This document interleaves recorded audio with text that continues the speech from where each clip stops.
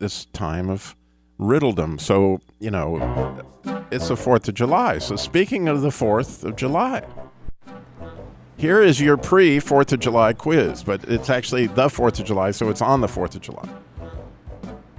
So you have to think about this one. What did Luke Skywalker say to John Hancock, George Washington, and the boys? I don't know. May the 4th be with you. May the 4th be with you. I went the wrong way.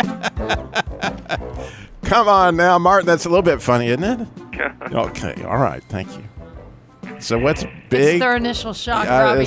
Yes. What's big, cracked, and carries your luggage? That would be the Liberty Bellhop.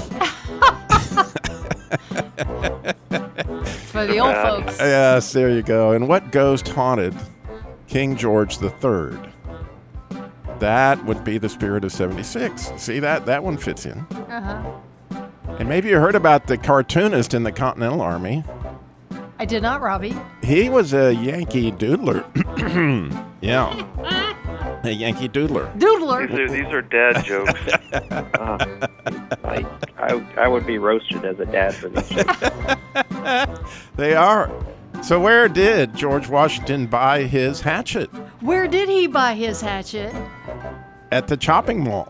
At the shopping mall. There you go. Wear your mask.